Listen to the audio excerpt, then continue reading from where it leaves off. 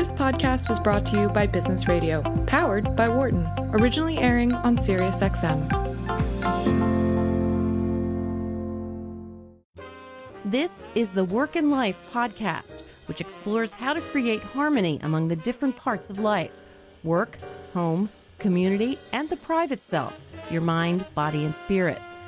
Here's your host, founding director of Wharton's Work-Life Integration Project and author of the bestseller Total Leadership, Professor Stu Friedman. Andrew Stern co-leads the learning and development team at Squarespace in New York City. Prior to joining Squarespace in June 2018, Andrew held several roles in Bloomberg's talent development team, and he also worked as a human capital consultant at Deloitte.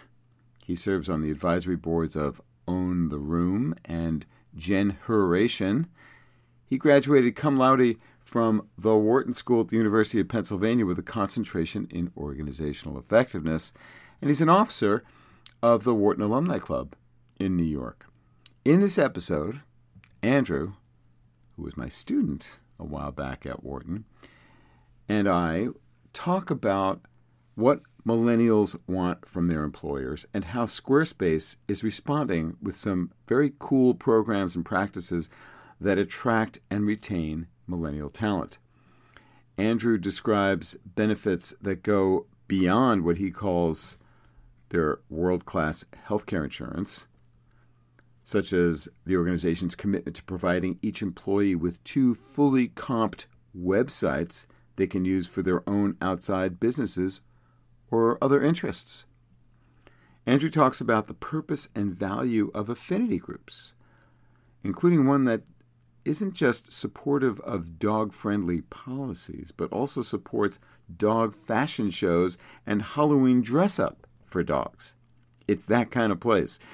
Andrew explains that Squarespace aspires to be an employer that enables all of their employees to do the best work of their lives, and where employees are hired to push the boundaries of what's possible in their respective domains. I hope you like the Work and Life podcast, and if you do, I would much appreciate it if you would please rate and review it, either on iTunes or wherever you listen to your podcasts, so others are more likely to find it and enjoy it as well. Now, get set to listen to and learn from Andrew Stern of Squarespace about a company that's walking the talk and succeeding in building a culture that addresses the values and interests of millennial employees. Andrew Stern, welcome to Work and Life. Thank you for having me, Stu. It's great to be here. Well, it's great to have you here. Let's kick it off by just finding out, for those people who don't know, what is Squarespace all about, and then what is your mission there and your role currently? Sure.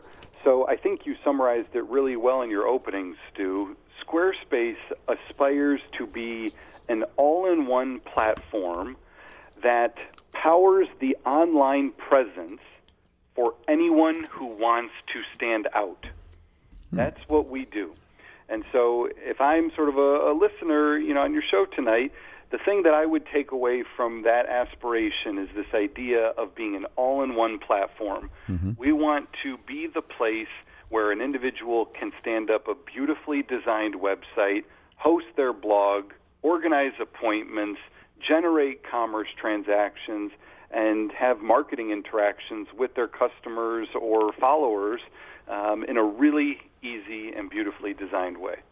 I could say that I am personally a client because the podcasts of the free versions of this show, wow, which we publish every week or so after the live show, is hosted by Squarespace. That's workandlifepodcast.com.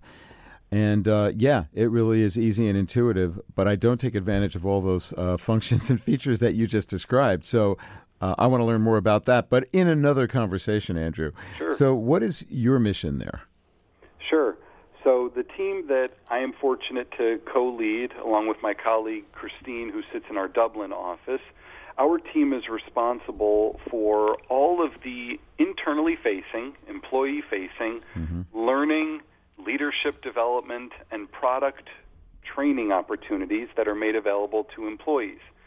So if you think about an employee life cycle, from the moment that someone steps into our offices and joins the organization, as they are growing in their current role, as they are promoted to their next role, as they identify and are developed for the next opportunity in a different division or a different office, our team aspires to help those individual contributors or people managers and executives in those types of transitions and development moments throughout their careers at Squarespace and hopefully beyond too. So how do you know if you're successful in your contributions to the firm at this point? Sure. Well, listen, if you think back to some of our coursework, in Wharton, there's only so much that individuals are able to come to appreciate about their own development. We all have somewhat flawed self-images about our performance, our growth, our contributions. And so a lot of the measurement, the success measurement that our team undertakes involves stakeholders, to use a really important word from your work, research and methodology, to bring in other voices that can help us clarify or paint the picture of someone's development, evolving contributions, and impact as a result of some of the work that we do. So tactically, what does that look like? We wouldn't necessarily just ask a learner about an experience that they had in one of our programs, but we might ask their manager, or we might ask their peers, or we might ask members of their team as well. We may look at other pools of data outside of, let's say, their assessment of a specific learning opportunity, but we may look at how they performed on a project or whether they were promoted or well-rated as part of an overall cycle. So we take a set of other measures that are attached to a person's employment to understand our team's overall impact at the company. How much would you say an employee's success depends on the support that they get through work like yours, as opposed to the essential fit that either is going to be a good one or not on entry? Sure. Well, I think you're right to call out the importance of fit, and a lot of individuals, including yourself, would probably complement the importance of fit with this idea of a person feeling psychologically safe to contribute to that fit or build on that fit, to contribute to the culture, not just fit within it. I think a lot of the work that our team does is it's supplemented, in fact, meaningfully supplemented by the work of managers and sort of in-role development opportunities that individuals may get access to. Only about 10% of a person's total development at work is really fueled by some of these experiences that our team may curate or may facilitate or lead, some of these more professional development opportunities. A lot of it comes from a person's in-role experiences as well as their interactions with their manager and other mentors or developers across the company. So the work. I have been working in the field of leadership development for a long time, and I ran the Ford Motor Company's Leadership Development Center. So I had global responsibility for the leadership development function at that company for a few years, as I know you know. Just reminding listeners. So I'm deeply respectful of the work that you do and that we do as a field. How have you found the culture at Squarespace in terms of the support that you and your colleagues get, Christine in Dublin and whoever else works with you, to really have the room to have an impact on the success of the people that you bring in and that you are cultivating in the organization? Sure. It's a great question. I think Squarespace as an organization is at a really important moment of inflection as a business as it continues to grow in headcount, expand its domestic and international presence, as it completes acquisitions and so forth. And we are fortunate at that moment of inflection, Christine and I co-leading this team and the members of our team, we're fortunate that the organization deeply believes in this work. And so that manifests in three ways, truthfully. One, there's work that our team does from a sort of central learning and development space. In some cases, we're delivering offerings that are enterprise-wide. In other cases, we are delivering value to specific teams or business groups. Number two, we at the company have set up a budget infrastructure where departments are allocated a set amount of money to give out to members of those respective departments in support of employee development pursuits, going to achieve, let's say, a specific certification or credential, going to a conference, things of that sort. And in addition to that, sort of more holistically, outside of the development space exclusively, but more on the employee engagement side, we have also funded what we call sort of team culture budgets within different groups. And so what does that look like? Could you give me an example of how a team culture budget gets applied and used fruitfully? Sure. So in the same way that a team development budget might be used to send somebody to a conference, a team culture budget may be used to fund some type of a team celebration, to mark an employee's birthday or their anniversary with the company, to mark a special life cycle moment in their life, perhaps outside of work, a wedding or the birth of a child, perhaps. The team culture budget is available for people managers and other leaders to say, what are the moments where I want to sort of celebrate with my team and mark special opportunities, be it throughout the year in the case of a birthday, let's say, or let's say following a major product delivery, sort of a major milestone for a team, and you want to step away and recognize the group for all their efforts. So we have, we're fortunate that we have these levers in place within business units in the case of these budgets, but also, within the team that Christine and I work on to deliver some of these learning and culture sort of opportunities to employees at scale in a company that continues to grow. So, give us a sense of the scale that you are currently at, and what the company's aspirations are for growth. Sure. So, Squarespace right now has more than 1,000 individuals with the company. And it has climbed in a meaningful way over the past several years towards, and in fact, surpassing that 1,000-person goal. I think what is most interesting about the current phase and sort of the headcount mix is Squarespace's increasingly remote workforce. Certainly, we have 3 main offices spread across New York, the headquarters, Portland, Oregon, and Dublin, Ireland. But increasingly, we have a remote workforce that we are having to think more thoughtfully about, design policies in support of, curate learning and development opportunities that can reach these individuals. So, like, what percentage of the 1,000 or so are primarily remote? Gosh, I think, at this stage of the game, we're probably maybe about 5% remote or so, maybe 6%, right in that range. And if I was to bet $5, it would only go up over time. Who's your main competition, and how do you win on talent in your competing in the marketplace for the best and brightest in the field that you're in? Sure. So there are many companies that Squarespace would compete against. A lot of listeners out there may have heard of great organizations like Wix.com or Shopify, for example.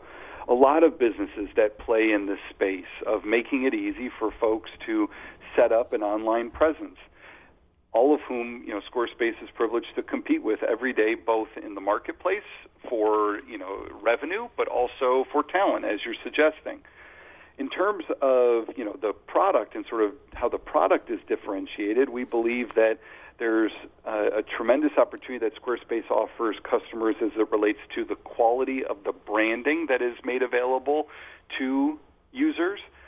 We also believe that the platform is this integrated all-in-one solution that enables consistency across platforms. And we also believe that there's a relatively superior ease of use with drag and drop templates and a lack of, you don't need a developer to get stood up on Squarespace. No, it's really easy. That's for sure. I can testify to that. And I know that's not why you agreed to be on the show, for me to give you a testimonial about your product. I was curious to know, though, how you compete in terms of talent. You've got a great design engineer who you want to get and you want to hire, but Shopify is also wanting to hire that person as well. So how do you win that competition, Andrew, when you're trying to get the best and brightest from an increasingly competitive labor market? Totally. It's a great question, one that many listeners are probably navigating with their respective organizations as well. I think Squarespace aspires to cultivate an inspiring culture that can be the foundation for employees to do the best work of their lives. And it may sound sort of lofty or ambitious, but at the end of the day, we believe that the culture that we are creating and sustaining and adapting, over time, we believe that is the kind of thing that will win in this marketplace. And so, as you said at the top of the show, sure, there are tremendous, perks like being able to bring your dog to work or free breakfasts and lunches for employees. Certainly, there are the types of learning and development investments and culture investments that we spoke about. I think if we step away from some of those features, again, to build on it, things like world-class health insurance and generous 401k matching and also philanthropic matching for employees' donations, all of those things are tremendous. Nice. I think the opportunity to do the best work of someone's life is what could be the most meaningful differentiator for Squarespace. This is not an organization where individuals are brought in to just keep the lights on or maintain what has already been created, but rather to push the boundaries of what is possible in the web or their discipline, whether that's on the legal team, the finance team, a marketing team, in HR, in customer support, software engineering, design, what have you. That, I think, can be the North Star, the guiding light that hopefully is what attracts people to Squarespace relative to some of our great competitors out there. That is inspiring, and why not? It ought to be an opportunity for you to grow and contribute and to use your talents to the best of your ability to make something useful happen in the world. I want to turn our conversation to the relationship between work and the rest of life, which is the main focus of our show. How do you see that set of interconnections, the relationship between work and family, community, the private self, for the people at Squarespace? Not to mention customers and other stakeholders, but focusing first on the employees. What's your vision as a firm of how to approach the question of embracing the whole person without intruding on their lives and really supporting them as whole people? Nice.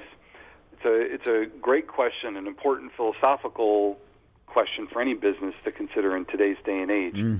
The word that I would use to summarize what I believe is Squarespace's position on this is a word that is close to your heart, which is integrated. Squarespace doesn't view these things as distinct or separate, checking one's personal life upon entering the office, for example. There are opportunities throughout someone's employment experience to see the integration happening. There are certainly, as you would expect, interest groups for employees to pursue passions within the office. Like, can you give us an example or two? Sure. So just yesterday, for example, if let's say you're someone that's very passionate about dogs, yesterday in celebration of, I guess maybe it was National Dog Day. It was? Something. What do you mean you guess? Of course, everybody knows it was National Dog Day. Come on now, Andrew. But yes, sorry, it was. I will fail the national holiday quiz when I get pulled into it. Well, that's coming up in the second part of our show, but please continue. In any event, if you're someone that is passionate about your dog, Squarespace is not only dog-friendly, but will take the extra step of organizing various dog-focused events or experiences for Amazing. people. Might there be a Halloween-focused dog fashion show of sorts, or an opportunity for dogs to dress up and sort of be showcased on employee social media channels, Incredible. things of that sort. So yes, an opportunity for people to bring in various external interests that they may have as part of their day-to-day. And of course, the same could be said on the outside, sort of individuals, if they are navigating something in their personal life and they're carrying something with them, there are learning and development programs that our team pulls together, for example, that aim to highlight for leaders and individual contributors alike what, for example, the concept of psychological safety is, how leaders can attempt to cultivate that within their team, how leaders can attempt to be as supportive as they can while driving performance. Mm-hmm. We're not a place that expects people will check their personal lives or personal interests or personal challenges at the door when they walk into work, but rather attempt to serve those individuals, attempt to serve those areas of interest and passion or challenge that they may be navigating at any point in time. What would you say is the most effective means you've got available for helping, especially people who are in supervisory or managerial roles, to really enact that idea of respecting the whole person while at the same time driving excellent performance? Mm-hmm. Well, I think the best mechanism that we have at present are some of the leader-facing employee development opportunities that we have available. There are some leaders within Squarespace for whom those types of development opportunities are supplemented by one-on-one coaching opportunities that they get access to.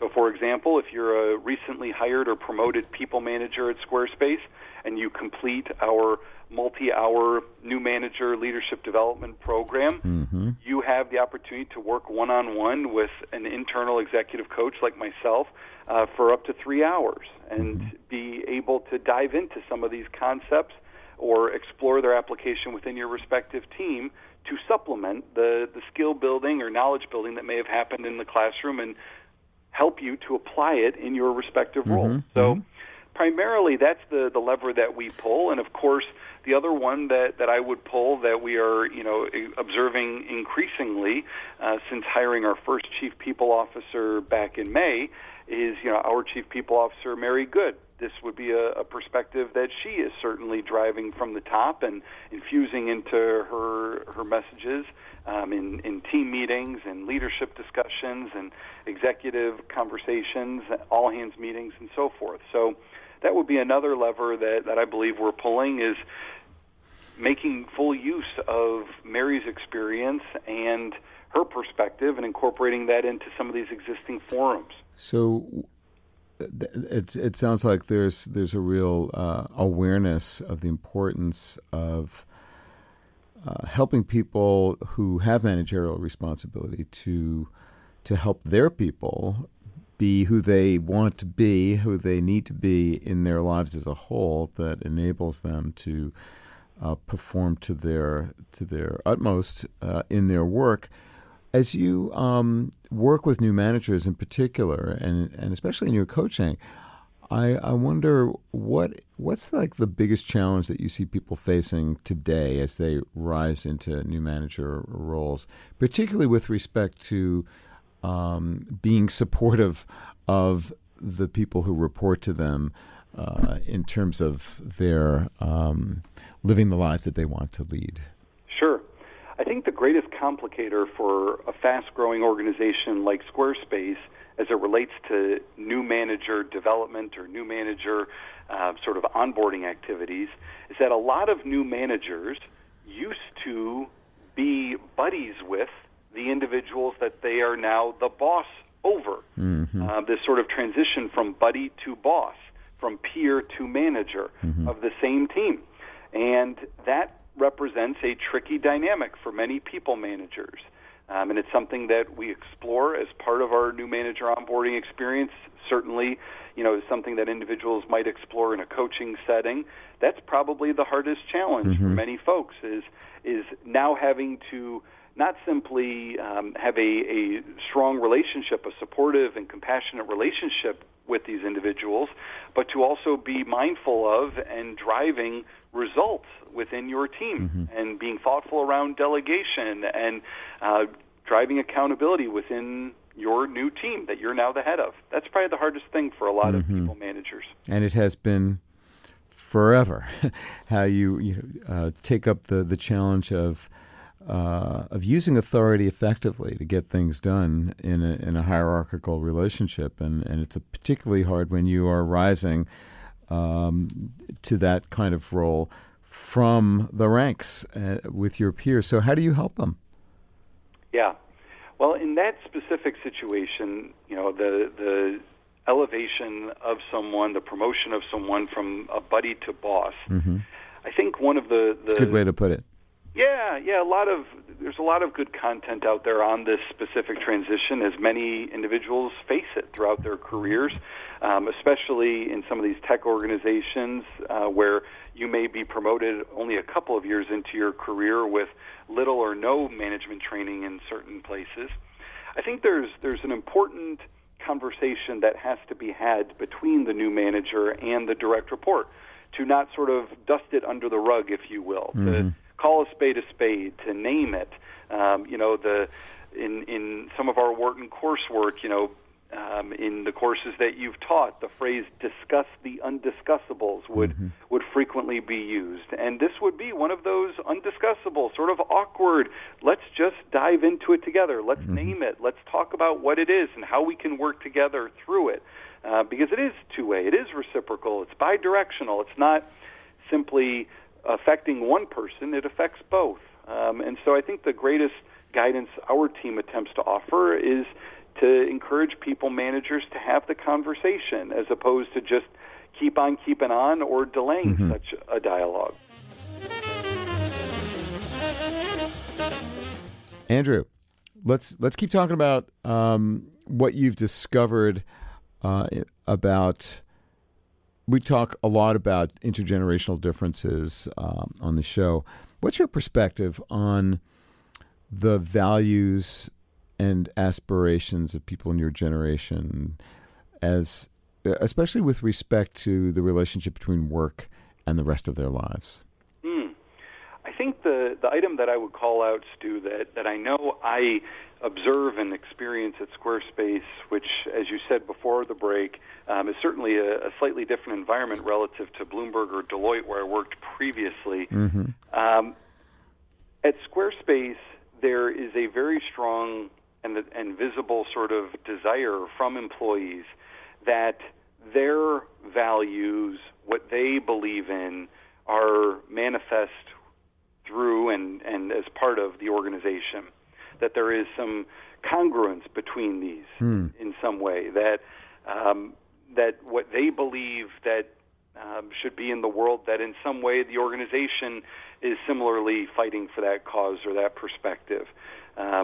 Of that same sort of connected to that idea, I think a lot of employees do not or would not accept an organization that may put out certain values and not necessarily live by them, to simply have language attached to their values that is lip service to an idea as opposed to actually incorporating it into how they work and how individuals are assessed and so forth. The espoused as opposed to the enacted values of the organization. So can you give us an example of a perspective on the world that you see your colleagues at Squarespace wanting to be represented by Squarespace, that is, that they're vocal about and active about, that your company is indeed responding affirmatively to? Sure. So one such value that I would put out there is the word inclusion, and that may be the word that employees use most frequently. In fact, it was used very frequently when describing Squarespace's culture in a recent employee engagement survey. Inclusive would be the word.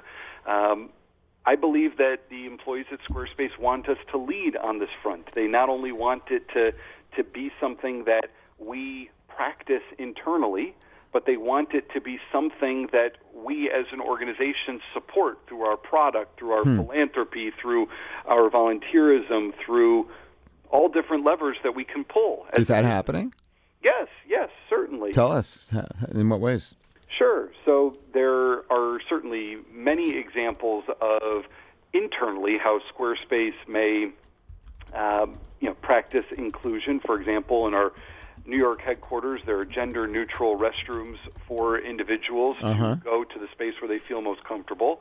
On the outside of Squarespace, to this idea of inclusion, there are many organizations out there, though I can't, name them, that would sort of fit into that mission or agenda, whose websites are hosted on Squarespace. There are individuals that we partner with, Squarespace customers, that we bring in to support some of these activities that build our inclusion agenda. We're not just, let's say, hiring a specific photographer to take photos of a Pride event in our office. We're identifying a Squarespace customer who may identify themselves as gender non-binary or trans in some way. So we definitely not only want to be practicing these kinds of ideas as it, let's say, relates to inclusion internally, but we also want to be thoughtful about how we may bring the outside world in and drive this agenda through our product. That's a great example, and it's an inspiring way to lead as a company, and I'm applauding your efforts in that realm. Where has it been difficult to do that? What's a challenge that you or your firm have faced in trying to represent a set of values or a perspective on life that is hard to really do? Well, the flip side of inclusion, or the real risk that certainly any organization wants to design against, is the possibility of someone feeling excluded. And if there are certain more progressive agendas or perspectives that the company believes in or many employees share that is sort of an attractor for talent, and yet you perhaps individually as an employee don't share that perspective or differ in the agenda that you want to support, how can Squarespace be inclusive for you too? And that is, I think, the great tension. There is such a variety of perspective within Squarespace. Inclusive is not simply inclusion or acceptance of progressive or forward-thinking or futuristic points of view, but it's of all. It's of all. And at times, all may generate conflict. At times, there may be disagreement. And so we want to work with leaders. We want to create a culture where ultimately this idea of inclusion, as perhaps other guests that you've had on the show have expressed, we get away from inclusion to belonging, that ultimately everyone can achieve that level of connection to the organization and not simply feel accepted, but rather that this is the place for them, that they belong here. And that maybe if we're lucky and play our cards right, that can be a source of competitive advantage for the company. I'm sure it would be, but it's not a matter of luck. You got to make that happen, and I'm sure it's very difficult. And your example is a wonderful one. I wonder if we could just dig in a little further, because many people listening are facing a similar kind of issue. How do you enable the kind of cooperation and collaboration among people who might have very different political views in this very tense political time, for example, which is, I think, what you were hinting at. Yeah, that may be sort of one way that disagreements could manifest or show up. I think at the end of the day, our job is first to create a level of openness, right? We want to inspire in managers and in our senior-most leaders a level of openness for certainly differing points of view, but also openness to individuals who may feel as though they are experiencing some kind of exclusion or some kind of, injustice, if you will, to go the next level. So we want leaders to be open to the perspectives, and we want leaders to be open to the feedback loop. That's certainly one way that we're attempting to address this. I think, in general, all that we can do is attempt to make those kinds of lines of communication open, not only person to person, but if there are certain anonymous channels that we can also tap into. If there are more sort of middleman kinds of channels, maybe they're not necessarily feeling comfortable exploring this with their manager quite yet. They need to explore it with an HR business partner first, beforehand. So I think our aspiration is to create a place where all can not only feel included, but that they belong. And that would not only show up culturally, but to ultimately design products that can support full belonging and participation by individuals who want to create a beautifully designed website. So do people talk about politics at work? Sure. I think it's hard not to, as you alluded to in today's day and age, given the volume of activity that is out there. And sort of the evolving nature of things on a daily basis, and that is perhaps a shift. There's certainly a little bit more tension on that specific topic than maybe in years or decades past. Yeah, and what's your approach to dealing with that? Or let me put it otherwise: what have you learned about how to manage those kinds of tensions? Because I know that there's a lot of interest in figuring that out these days with so much strife and inter-group conflict about political questions having to do with everything from, immigration, education, income inequality, et cetera, et cetera, et cetera. What have you learned about how to enable those kinds of conversations to really affect this aspiration to have a sense of belonging of all different views? Sure. Well, I think there are certain practices that we've attempted to infuse within, let's say, our meetings or offsites that our team may curate, or development programs that we pull together for employees that drive listening behaviors, from our employees, to spark, this kind of open mindset. In some of the work that we did, many years ago at Wharton, another one of your guests in the past, Roger Schwartz, he talks about this concept of the mutual learning mindset. And how might we infuse those kinds of ideas around curiosity and compassion into our employees' communications and interactions with each other? Might we in the future, for example, stand up some kind of an internal communication code of conduct to encourage employees to be thinking in this way, to focus, let's say, on interests, not positions, or to test their assumptions more thoughtfully, to discuss the undiscussable, to understand that maybe they don't have all of the information, and with more information their mind might be more fully opened. Those are the kinds of things that I think we are beginning to explore, and perhaps down the road we'll grow more rigorous in as it relates to policies and practices. Well, I hope you do, and that you can come back and tell us what you discover from taking those initiatives, because I believe that the workplace is a very important venue for people not only learning how to listen and to have some sense of compassion for people who have different perspectives, but where they can really grow as people in their discovery of how to do that. So that's a laudable goal.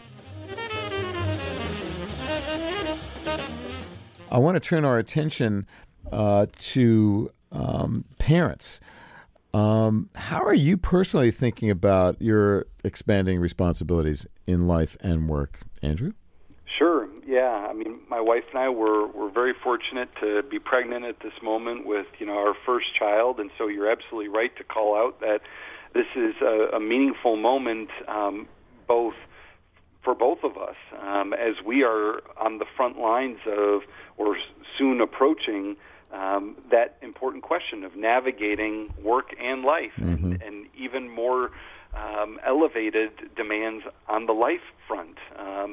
I think the family life front, for sure. Yeah, certainly.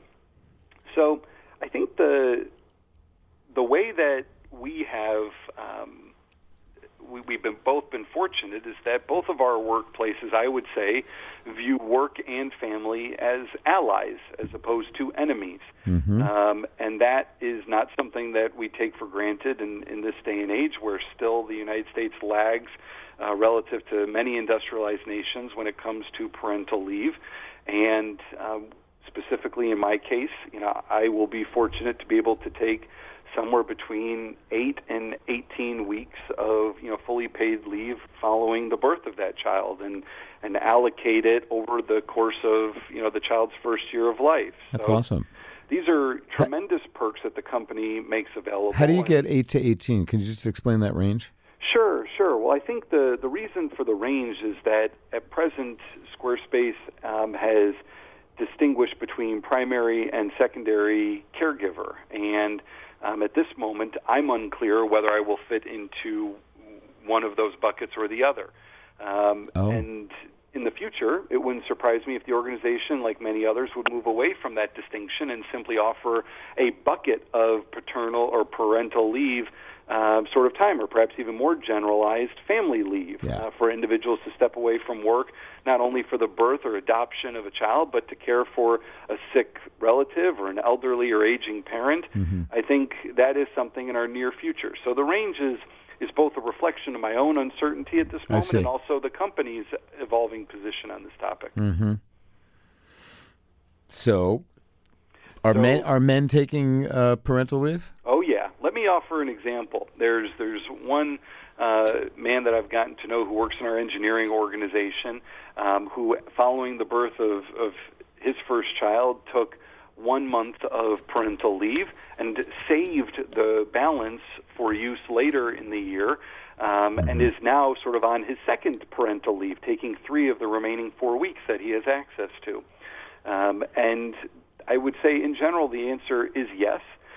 We are very fortunate at Squarespace that, in addition to the parental leave offering, Squarespace offers employees an unlimited paid time off sort of package as well. And so it wouldn't surprise me if there are other employees who certainly they may take parental leave following the immediate birth or adoption of a child, but if there are other moments throughout a child's first year, perhaps, let's say, if, God forbid, they needed a surgery or something like that, I can only envision the company would be supportive, and that's what the employees expect today. Unlimited paid time off? Can you explain that?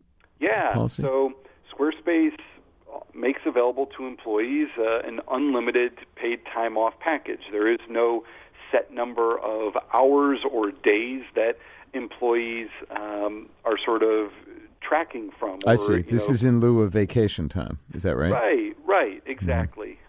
Certainly there is guidance around sort of what's normal. Employees wouldn't necessarily assume that not working for the entire year would count as acceptable.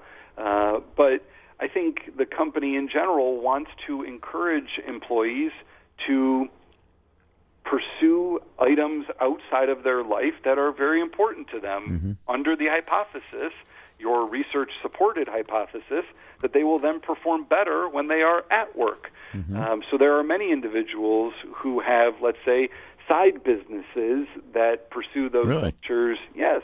And, of course, there are individuals who have hobbies or other sources of passion in their lives, including their children. So I think the company, again, we're very fortunate that they take this perspective and they practice it, and it's not just lip service. It's not just up on Glassdoor or a careers website, but it is actually practiced within the organization and supported by leaders. So that man who took 2 consecutive parental leaves, how do people look at him? What do they think about his commitment to the company, his career prospects?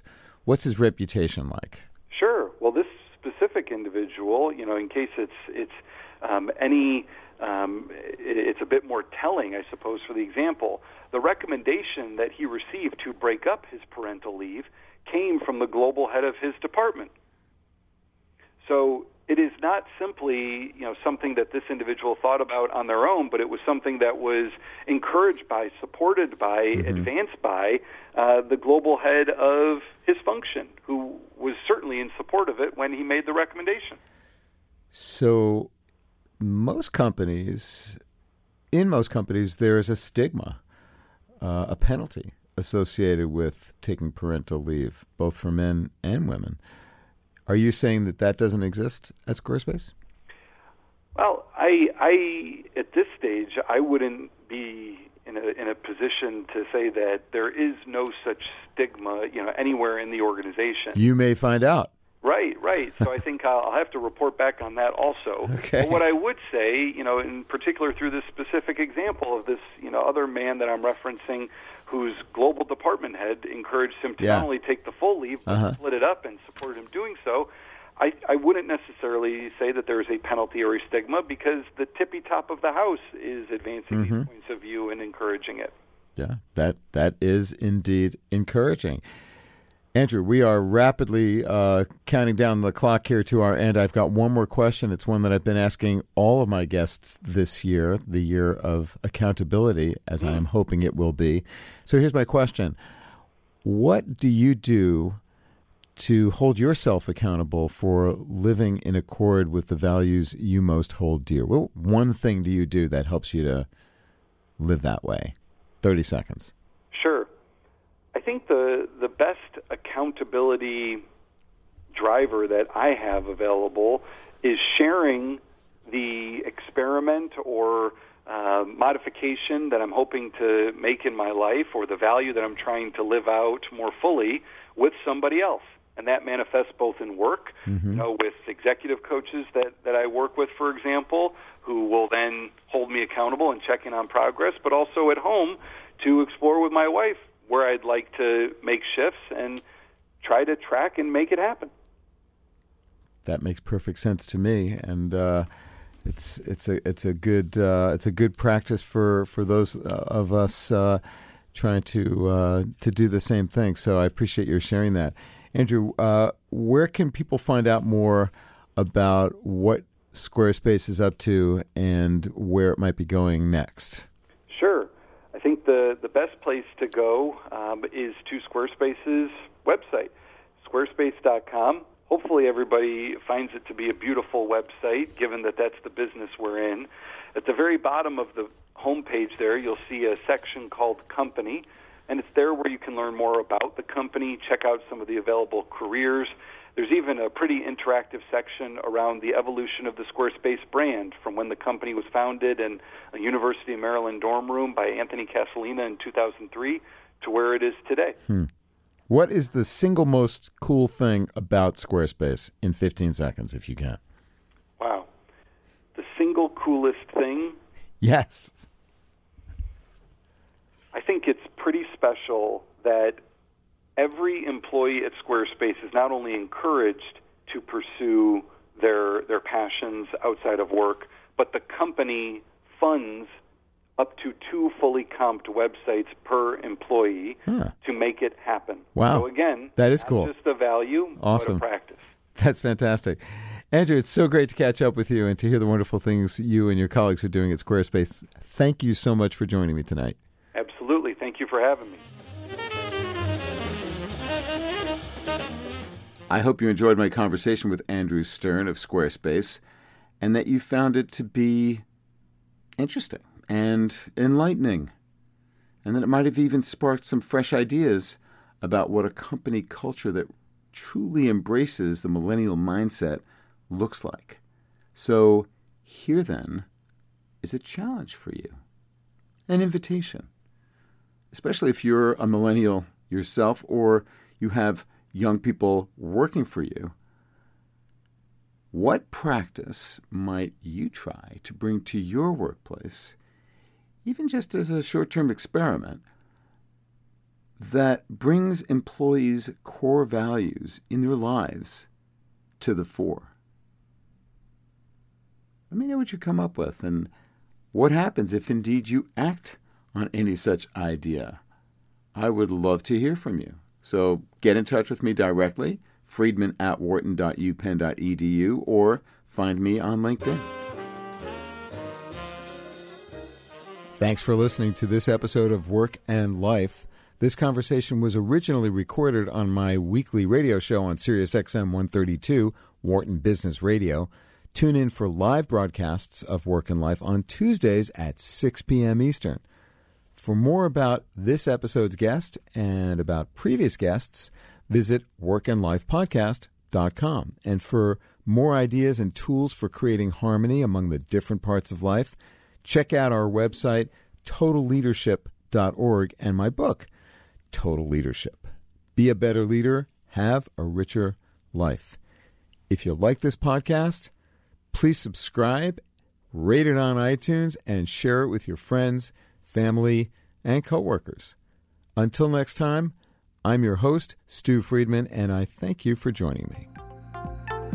For more insight from Business Radio, please visit businessradio.wharton.upenn.edu.